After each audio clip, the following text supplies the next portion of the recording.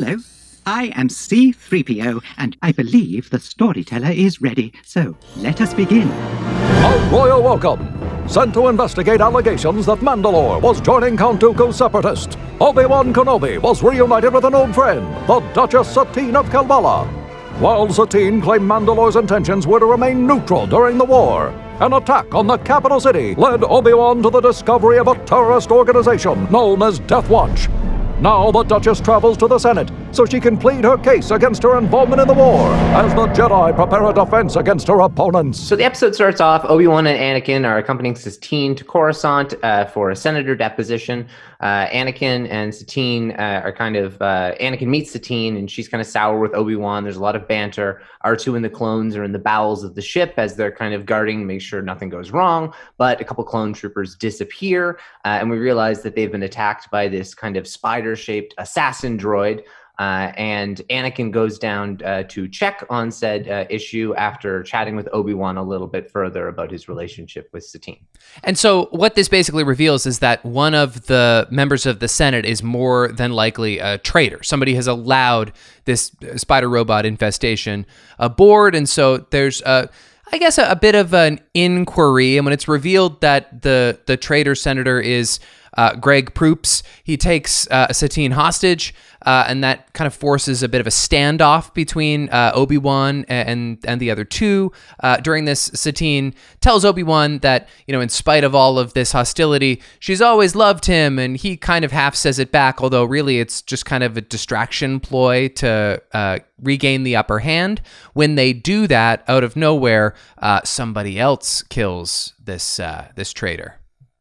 Yeah, so as they're kind of going back and forth, he has threatened to blow up the entire ship as he's rigged it to blow. He tries to kidnap Satine, but Satine does getting the upper hand on him, puts them in a kind of an awkward position because she's a pacifist. She won't kill him. Obi-Wan is in a weird position of not wanting to kill him in cold blood directly in front of Satine, but we all know someone who is kind of okay with killing things and killing bad people in cold blood, and that would be Anakin Skywalker. And Obi-Wan kind of shakes his head at that. But Anakin realizes, well, it's going to save the day and the ship doesn't explode. Satine is safely taken to Coruscant, and then Obi-Wan is kind of the old wound of his love is kind of reopened, and he's kind of left in this is gonna I have a bad feeling about this, and his future kind of emotional heartstrings. A really nice dynamic in this episode is that there exists this backstory for Satine and Obi-Wan, which is kind of developed here in this episode, and this basis that both of them actually, for different reasons, are pacifists, sort of. Like they both have this personal ethic, this moral code that precludes them from choosing violence first, and yet neither one of them seem to agree with the way the other one approaches that lifestyle. And in fact, Satine is constantly calling out Obi-Wan for the hypocrisy she sees in the Jedi Order, which is valid. Now, I think it's notable, and you kind of hinted at this last week, that this episode was produced before episode 12, which we watched last week.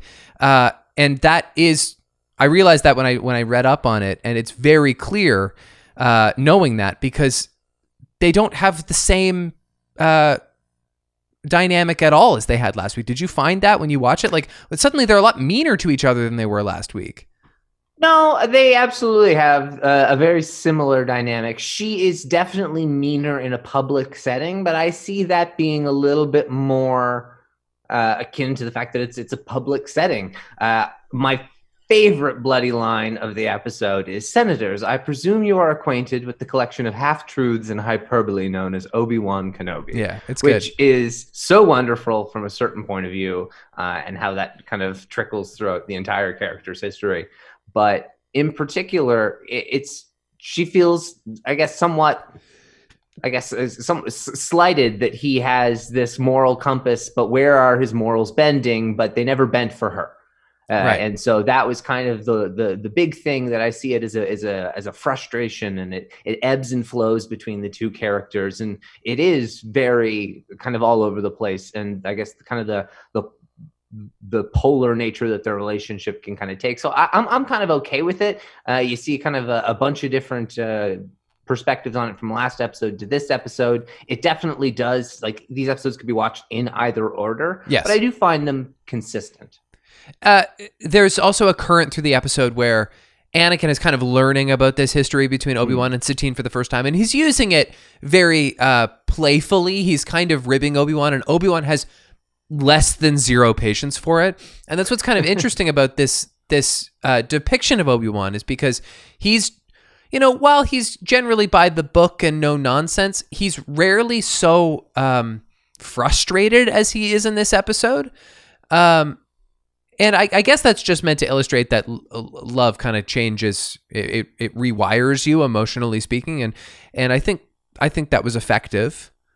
But it's also, I think, absolutely that, and then on top of it, with it being the Anakin kind of back and forth, and I think the Anakin back and forth that they have is great. But it's also the one instance where Anakin finally is like, "Oh my God! Of all the shit you give me, you're kind of in the same position." I mean, Anakin doesn't. It's not the case at all. Anakin's literally married, but in a certain way, he's kind of teasing him. It's just like, "Oh, you son of a bitch! You're just such a hypocrite." But you can't tell me it's not. Obi-Wan's getting that from everybody. It's obviously created to mirror Padme and Anakin, like the elevator sequence at the beginning. Like, it's a complete role reversal on purpose.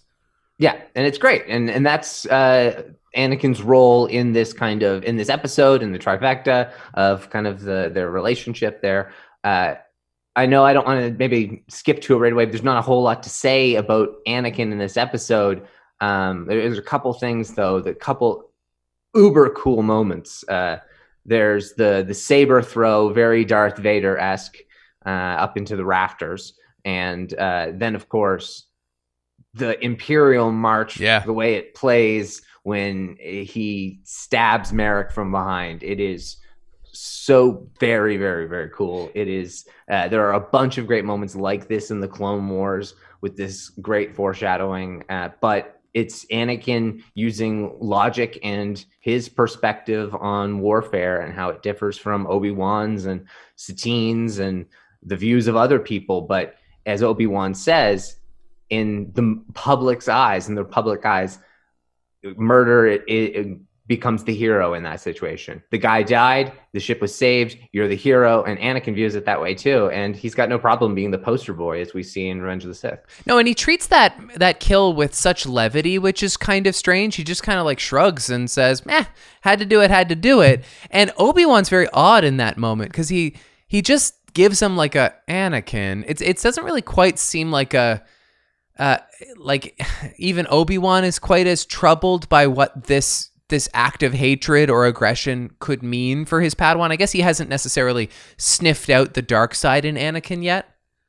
True, but I see this very much as Anakin being in the right. I think this is an example of Anakin being 100% in the right and doing what is like he's choosing what is right, not necessarily what is code. And Obi-Wan is in a position of, this is like code. He must stand trial. And Anakin doesn't really fall on the lines of he must stand trial. I kind of agree. Why he takes that hard line with Mace Windu is because it's like, Mace Windu, this is all you guys ever give me, is that you need to follow the code. And if you don't follow the code, then I'll flip it on you. And so that's kind of the way I see it. But then also Obi-Wan really doesn't want to just do cold-blooded murder in front of Satine. But that's the thing. And I only kind of agree because he's not the one who uses the term cold-blooded murder. It's this other guy, right? And and thereby sets up this illustration of Anakin as the cold-blooded killer. And then the Imperial March plays, which is the most iconic villain score in movie history. And so it's not so simple as he's in the right for doing this. Maybe it was the right thing to do, but this doesn't come from the good within him. No, this comes from the conflict of the messages that he receives and his inability to kind of tell those lines apart. I mean, he is in the right here, but he's not necessarily in the right to be so quick about thinking it. It's not an easy decision, but it's an easy decision for Anakin, right. And that's not a good thing. And then, of course, it means a lot more for him in this situation. But it is an example where Obi-Wan, I think, very much agrees with Anakin's decision. And that's why he's only like, Anakin, not like Anakin and Right. really mad. It's a matter of he's happy Anakin did it because it didn't mean that he had to. He's just not happy with the way Anakin did it. And that's kind of the way I viewed it. Is there anywhere else that this romance between a young Obi-Wan and young Satine is actually fleshed out? Because they've given us a lot of backstory here, and Obi-Wan kind of provides it for Anakin. It's not implicit, it's not essential, but I would like to learn more. I like the idea of them being young and in love. Yeah, it's something that they make a couple allusions to in Master and Apprentice, with Qui-Gon teasing Obi-Wan a bit, but not a whole lot. It's explored a little bit more in this show as well, because there are kind of 9 episodes we've outlined here to kind of explore with Mandalore's relationship to the Clone Wars and in the ones that we haven't watched, in the sense that we had already done the last 4 episodes for this show. But yeah, there's going to be some more exploration, but there isn't a ton. It's something that was very open and provided a lot of potential for Rey being a Kenobi. And that's a lot of people really thought. It's like, okay, well, why? For me, I was convinced, like, that was the biggest nugget for me, was why did they delay the Kenobi show so long? Right. And they, like, I believe it was the connection they were potentially, or at least keeping open, which we know for sure is they were. I'm getting a major lag going on with my camera. Yeah, you're a little glitchy right now. But it's something I think they wanted to keep open, and that's why they delayed that show, and that's why they haven't filled in this plot line a ton yet, because potentially could have been Satine had to go off and hide her offspring. Well, okay, I'm interested in that. I think I know a thing or two about the fate of Satine. I don't want it spoiled for me at this point because we're kind of in the midst of exploring it. But is there a possibility that the Obi-Wan show can finalize the Satine plot, especially since we're also exploring Mandalorian culture in live action now? Yes, yeah, definitely. Her story will be finished in a way of Bo-Katan might do some form of tie off a little bit about the story arc, and then I assume maybe flashbacks, or if Obi-Wan makes his way to Mandalore somehow in the Kenobi series, which doesn't seem right, but I think there's more story to tell there, and I think it would make a lot of sense. It wouldn't shock me if we got a book on that one day. It's the kind of thing that does feel very like a bookish sort of topic, that they would at least go back in time to flesh it out more. Do you think they can bag Cate Blanchett for a cameo in the Obi-Wan series? I don't see why they couldn't, if you can get someone like Jodie Comer to do something that short and sweet, and it's all done in California, and it's kind of a hop, skip, and a jump away. Even if not, you get somebody who looks a hell of a lot like her. Yeah, sure. I think that's it's like, I don't think it would require someone who's a great actress if it's going to be a quick flashbacks or likely dream sequences. That's true. You don't really want to waste Cate Blanchett too. Like, she's so extraordinary. Yeah, you could use her at some point down the line. Yeah. And just timing wise, it won't necessarily work for this. It's a really strong dialogue episode, and in particular that scene, that meeting scene that you quoted from a minute ago. Like, all of the lines are stiff and proper, but like really carefully well worded. And so that senator's line in particular is really good. I kind of just have like a bunch of half lines, like retorts written down. There are a bunch of really good ones. Just you're quite the general now, aren't you, Master Kenobi? And yet some might argue the best defense is a swift and decisive offense. Right, that's good. Anakin tells her we fight for peace, and she says, "What an amusing contradiction." And it is. Yeah, that is a really good one. Anakin's other line, what? He was going to blow up the ship. Merrick's line of who will strike first and brand themselves a cold-blooded killer. Right. Very kind of over-the-top sort of Saturday morning cartoon dialogue, but that's very much what George Lucas is going for here. This is a really excellent pairing of lines between Obi-Wan and Satine. One of them says, the sarcasm of a soldier, and he says, the delusion of a dreamer. They just kind of trade groans back and forth. Yeah, it's very one against each other. That is a really good back and forth that they have. Obi-Wan's line of "Had you said the word, I would have left the Jedi Order." But he's lying, right? Line. Like, no, he's no, not. He's not. Is she? No, he's not. No. But like, it just seems like she said it as a ploy, not because this was the moment to be that sincere. Yeah, but she was being. Okay. So we will go further down that road. But also think of Obi-Wan was very, very confused young Padawan. And he really did not understand Qui-Gon at all. And Qui-Gon was a very confusing master for him. Right. And so Obi-Wan wasn't necessarily raw power in the Force as a young Padawan. And so with that, there was a lot of temptation, you could say, kind of luring him away. And what's the name of this episode? Oh, yeah, Voyage of Temptation. Right. And what is the moral they say at the start? What is it? The fortune cookie is fear not for the future, weep not for the past. Yeah. And so also going kind of back to Obi-Wan's relationship and the regrets that he has and his fears for what his feelings may result in for him or for Satine or for his position as a Jedi or her position as a politician or anything coming down the line. And that fortune cookie is wise on many levels, and That's we a will good see one. why. Yeah.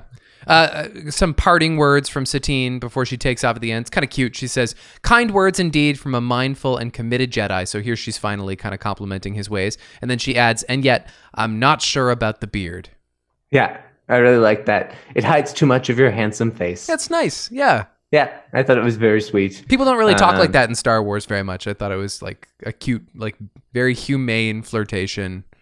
Yeah, and I like that. I think that's what's really good about the dialogue in this episode is it does blend. I think it really hits on that original trilogy dialogue in the sense of it has a lot of lofty talk, but also a lot of kind of American just jargon in the way that you would normally want to speak. I thought the same thing in particular when Anakin refers to, he's just like kind of ribbing Obi-Wan and he refers to Satine as his girlfriend. Go get your girlfriend.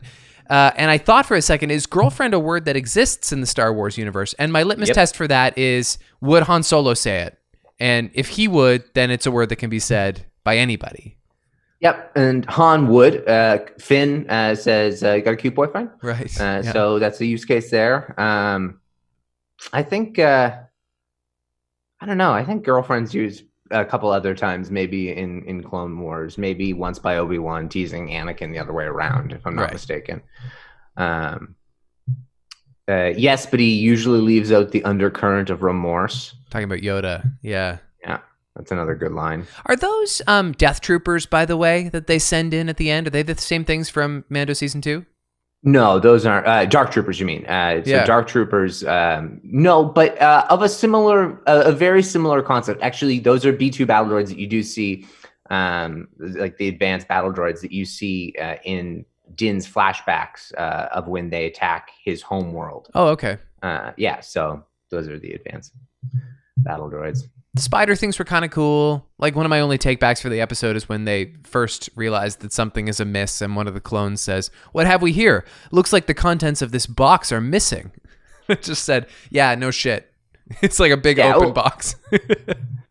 That's a really bad thing. The battle droids are always annoying. I also had the luxury droids as a bit of a take back. Those are kind of a creepy concept. They look just like blow up dolls almost. Kind of, yeah. Like marionettes. They're really creepy.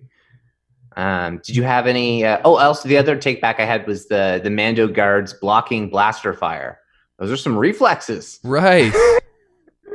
I think that wasn't well thought through. That little thing in the background. Those are some Jedi reflexes. Do you have any trivia questions? Yeah, I got a bunch for you. So you want to go first? Yeah, I don't have very many good ones. Padawan question: how long does Obi-Wan say he and Master Qui-Gon spent on Mandalore protecting Satine? 1 year? It was 1 year. Yep. At the time of which Obi-Wan would have been what, like 17? 17, 18, 19 in that time range. Yeah. Yep. And What does Satine use against the mini spider assassin droids? Obi-Wan refers to it. I think he calls it a deflector. Deactivator. So the idea is it's not a weapon. It can just diffuse attack. Yeah, like an EMT. Yeah. Okay. You already said EMP is that electromagnetic pulse. You already said this a couple of times. What does Anakin refer to the spider enemy droids when he pages Obi-Wan? Assassin droids. Oh, close. Oh, assassin probes. Assassin probes. Yeah. So the assassin probes are the mini ones. The main droid is the SDK4 assassin droid. Okay. Aside from Satine, who else in Star Wars owns a Naur class yacht? You can get this one. Yeah. That's why I chose it. Yeah, I thought so. Is it... What's his face? Paul Bettany. Mm-hmm. Yeah. It's Paul What's Bettany his from name? Solo. Well, it's obviously escaping me at the moment. And it's not very good radio for me to sit here and try and think of it. But it starts with a D. It does. And his last name rhymes with my first name. Dryden Voss. Dryden Voss. Well Yes. done. Yeah. Yes. He had a sick yacht. Yeah. They share different paint job, but very, very cool yacht. Okay. Master question. Where is Satine from? Oh, specifically, I don't know. Calvala. Okay. So, planet in Mandalore space. All right. Okay. Did you have a master question for me? Yeah. Satine refers to herself as the designated regent of how many systems? 1,500, right? Yes, that's right. Yeah. I think that was my question from last week. Oh, okay. Well, here it was in this episode. There you go. That's right. Any other kind of things to talk about for this one? I don't think there's anything good else. episode, though. It was really good. I don't think anything else really stands out. It was good action, good dynamics. I liked seeing more of Anakin. He was, other than this like weird moral ambiguity over him killing the guy and then the Imperial March happening, he's kind of just like a savior, like a good guy. Really can do no wrong in this episode. Yeah, he's absolutely Captain Coruscant. Yeah, he is big time, or Captain Tatooine, whatever you want to call him. They're one of the senators on the yacht was he had a French accent. I think that's the first time I've heard a French accent in Star Wars. Yeah, so Ryloth, the Twi'leks, they have French accents. Always. That was one of my backup questions was name one of the other people at the dinner table, and so that was Orn Free-Taa. He's just a sloth of a human. Yeah, he's gross, slovenly and disgusting, and a bad dude. He is very much in Palpatine's inner circle, probably based off of a specific politician, just based off of the fact that he seems too on the nose. Yeah, and he's just such a brown nosing, gross guy. Yeah. So gotcha. Okay. Well, I don't think there's anything else to say. If you want to move on to the news, there are a few pressing things in the news.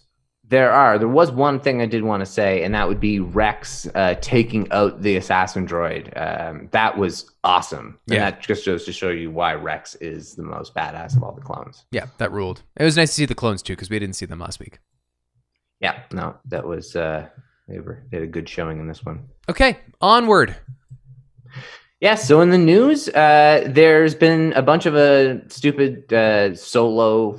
Like people have been like, "Oh, is there gonna be a Solo 2? Is Darth Maul coming back?" No, there's Ray Park was finally allowed to release some behind the scenes photos from Solo. There's not gonna be a Solo 2. Nothing. It's never gonna happen.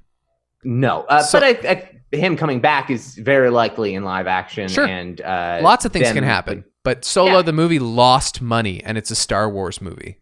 They're never making a Solo 2. No, but I think people are referring to a spiritual successor of a certain extent. But anyway, that's not what it is. When it comes to Mandalorian adjacent news or related news, Pedro Pascal has got another starring job in the Last of Us TV show. Yeah. And so that will be taking up some of his time, and meaning there may be some more Brendan Wayne in suit and I forget what his name is. I think it's like I can't remember. It's La something. It's the martial artist who does Din's fighting. So it'll be them more in the suits probably for season 3 a little bit. The Mando visual. If I could just Sorry? comment on that, Yeah. I really doubt the two productions are overlapping, and this will have no impact on whether or not he's in the Mandalorian suit. Like it probably takes 3 months to do a principal photography on a season of The Mandalorian. I'm sure it's just part of the agreement that it shoots, Yeah, I removed. don't know. Is Last of Us set to be limited series or how many seasons? I don't really know. So that No all idea, depends. but it as long as people aren't making 24 episode seasons anymore, and nobody besides Sterling K. Brown is, No. then you got time to do 2 shows in a year. Yeah, no, that's true. But it's also part of, I think, Pedro's contract that he can kind of do whatever the hell he wants. Yeah, that's cool. And because it was how it was with season 1. They started it before they had him fully locked down, I think. So I don't think he's a whole lot in that one anyway. The visual guide for the Mandalorian, like I love the visual guides that go along with these, and the visual guide was set to come out this summer, but there's a lot of rumors now that it's going to be canceled, and I love this. I'm so happy it's canceled because what it means is that they're canceling a bunch of potential roadblocks they're going to create for themselves. Okay. Why block yourself in by explaining a bunch of things in a visual guide that ultimately you could be explaining away an opportunity for a story? And so that is the rumored reason as to why they're doing it, is because, oh wow, we just put this thing, if we put this thing out, we're just going to immediately start contradicting it or make Ahsoka and Rangers of the New Republic a bloody nightmare to shoot. And it's because of a book that we wanted to do as a companion piece? No. Not yet. Let's cancel this. Yep. And so I think that is perfect. I absolutely love those, but not at the expense of the show. And I think this is very smart. There have been a number of areas that around the Rise of Skywalker that bugged me. Like the Rise of Skywalker, in my opinion, had some areas that really could have been tidied up over time, and it'll be harder to tidy them up over time because they tried to fill it in with a bunch of quickly created like comics and crap to be released around the same time without gauging anybody's reaction or understanding of the fine minutia of how to connect those things. And so don't rush to put something out and then ultimately have that potentially hurt really good stories down the line. Right. So this is a great piece of news that I think shows a lot of foresight on the part of Disney. Another thing that has been huge in the news, and I guess kind of the one of the biggest topics, would be that there will be no more Cara Dune portrayed by Gina Carano. I can't believe you haven't gotten around to this sooner. This is like clear. This is one of the biggest entertainment stories of the week. Yeah, I know. That's why I just figured I'd get the main things off the board. There's that and one other thing, of course, to talk about. But that one, this is a huge news story. It's been some more information has come out. Apparently, she was warned, but she was not fired in private. She was fired on the internet. She found out about her firing when we all did. Wow. And so I don't agree with that It's at a all. weird choice. Yeah. But I think it was 100% in Disney's right, because they're a corporation, and I think they were very wise to sever ties with Gina Carano.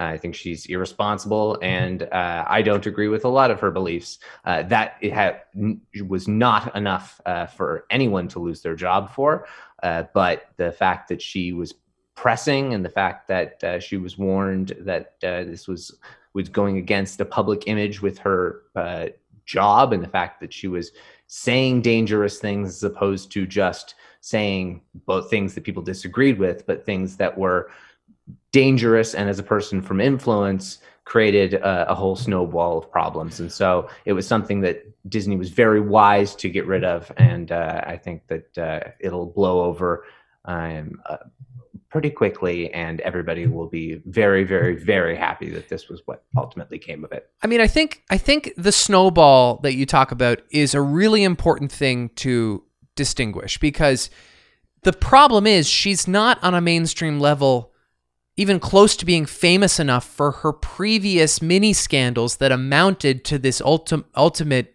severance to actually move the needle beyond little podcasts like ours, or like really minutia focused Star Wars super fans. And so the vast majority of people don't even really know the Gina Carano name previous to a week ago when she very publicly loses her job.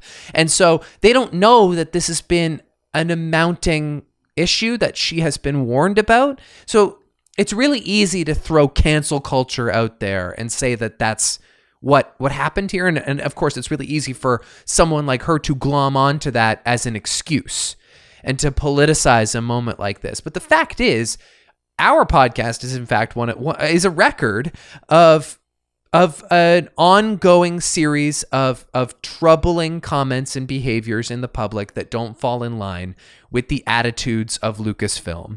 And I mean, at the end of the day, I'm not for a second going to miss Cara Dune. Like at family dinner this week, Dad, who has yet to see The Mandalorian, asked us, like, before I get into this show, like, is this lady they fired from Mandalorian, is that really going to like screw up the plot of the show? And we were like, oh, not even 1%. Like, it's the most easy character to write off. By the way, she's also a wretched actor, and the only job she can get is working with Ben Shapiro now. So it's just better, honestly. Yeah, it absolutely is. And recast if you need to. It wouldn't be the first time it's been done in Star Wars. And also, it was now heavily, like, I don't know where this is confirmed or what the original story, but it seems very much that Rangers of the New Republic was her show, and that was the maybe firing that Disney did by being like, hey, you're gonna have a new show, and then they took that away from her, and maybe that was their way of firing her, and that's why she's been like, oh, they didn't actually fire me. Well, when they said you're going to get your own show and then they took it away from you, that was kind of them firing. So we don't know all the details about that, but it does look like Rangers of the New Republic was going to be her show, and then the world falls in love with Paul Sung-Hoon Lee, and then is like, oh, why not make it this? Yeah. The guy who hands her the badge. And so I don't think they're in even a difficult position, where I think they already found their guy to fall in as that kind of lead character in that show, where the kind of Cara Dune was going to play a bit of a role. Or you bring in a little more Billy Burr and have a little bit more Ginger Bostonian in the galaxy far, far away. Right. And there's or just recast Cara Dune. Who cares? With somebody else who can kick ass and act better. Can act better. Exactly. Yeah, so I just can't begin to identify with a willingness to be this careless with the greatest job ever. Like, you must know that you absolutely like won the lottery here. Like, you play your cards right, you keep your head down, you ingratiate yourself with the vast majority of popular culture consumers, you're set for life. You're a hero for life. Why are you throwing this away? Yeah, and there's been a lot. I mean, I know some people brought up, and it's amazing the way that people can kind of make connections and comparisons, but saying that, oh, well, when you bring the Holocaust into it, then it's a full stop, no go. And then a lot of one side's arguments are, well, Pedro Pascal brought up the Holocaust and was very political in making comparisons to Republican actions before Gina Carano did. Comparing kids in cages to kids in concentration camps is a closer comparison than comparing your opinion, than comparing being a political, having a political view in a free country to being a persecuted person during the Holocaust. That is not even there's no close comparison there. You're free, you are not persecuted, Gina Carano. You will not go to jail for your comments. No. And that is your free speech. Consequences. It's pretty simple. Yeah. And it's not out of the question that Pedro Pascal can throw his weight around and I'm not saying that he would be vindictive because this situation didn't relate to him, but this is this is an outspoken, liberal-minded person. He was in the news previous to the Gina Carano situation, just for like a heartwarming situation. Like he just like publicly showed a lot of support for his sister who came out publicly as a trans woman. And like, this is a person who is like politically outspoken, and he just might not want that on his set. And I kind of get it. To be honest, I actually think Pedro Pascal, from everything that I don't know at all. Right. I Yeah. think that he might be the kind of person who's so forgiving that isn't the case. Maybe. But I think that this is maybe to a certain point where there's enough other people involved that there's so much offense going on that it even goes beyond those lines. And then you also go on the fact of some people are saying, oh, well, I believe Ben Shapiro is a very vocal Jewish man. And if that's the case, I think that's the case. I think so. Yeah. And people are saying, well, then how can it possibly be an anti-Semitic thing? Well, that just because one person views one thing one way, and it doesn't mean that there weren't, I'm sure, a lot of people from a Jewish background. That's not true. I know for a fact there are a lot of people who vocalized that as a Jewish person, they were offended by those comments. Right. And so I think that there was enough of a line there that it's fine. You can have those comments, and now you're part of an organization that is okay with you saying those comments. And that is another part of capitalism and free speech. And now, thankfully, the galaxy far, far away doesn't need to have your shit in it. Now, a little bit of more speculation in what's to come in future movies, which you and I went back and forth on a couple of times today, naturally being met with a little bit of resistance because that happens with a few. There's a few people in mainstream popular culture whose names are a little bit nuclear in Star Wars, but you and I tend to agree that it's a positive thing. So what's going on with Rian Johnson? Yeah, just another confirmation from him that it's still in the works. He's a busy man, and Star Wars and Lucasfilm is a busy organization.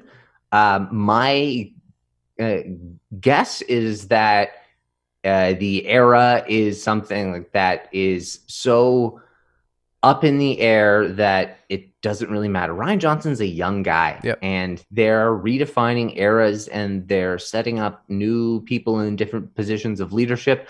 I saw a rumor today that Zack Snyder's being eyed for a Star Wars project.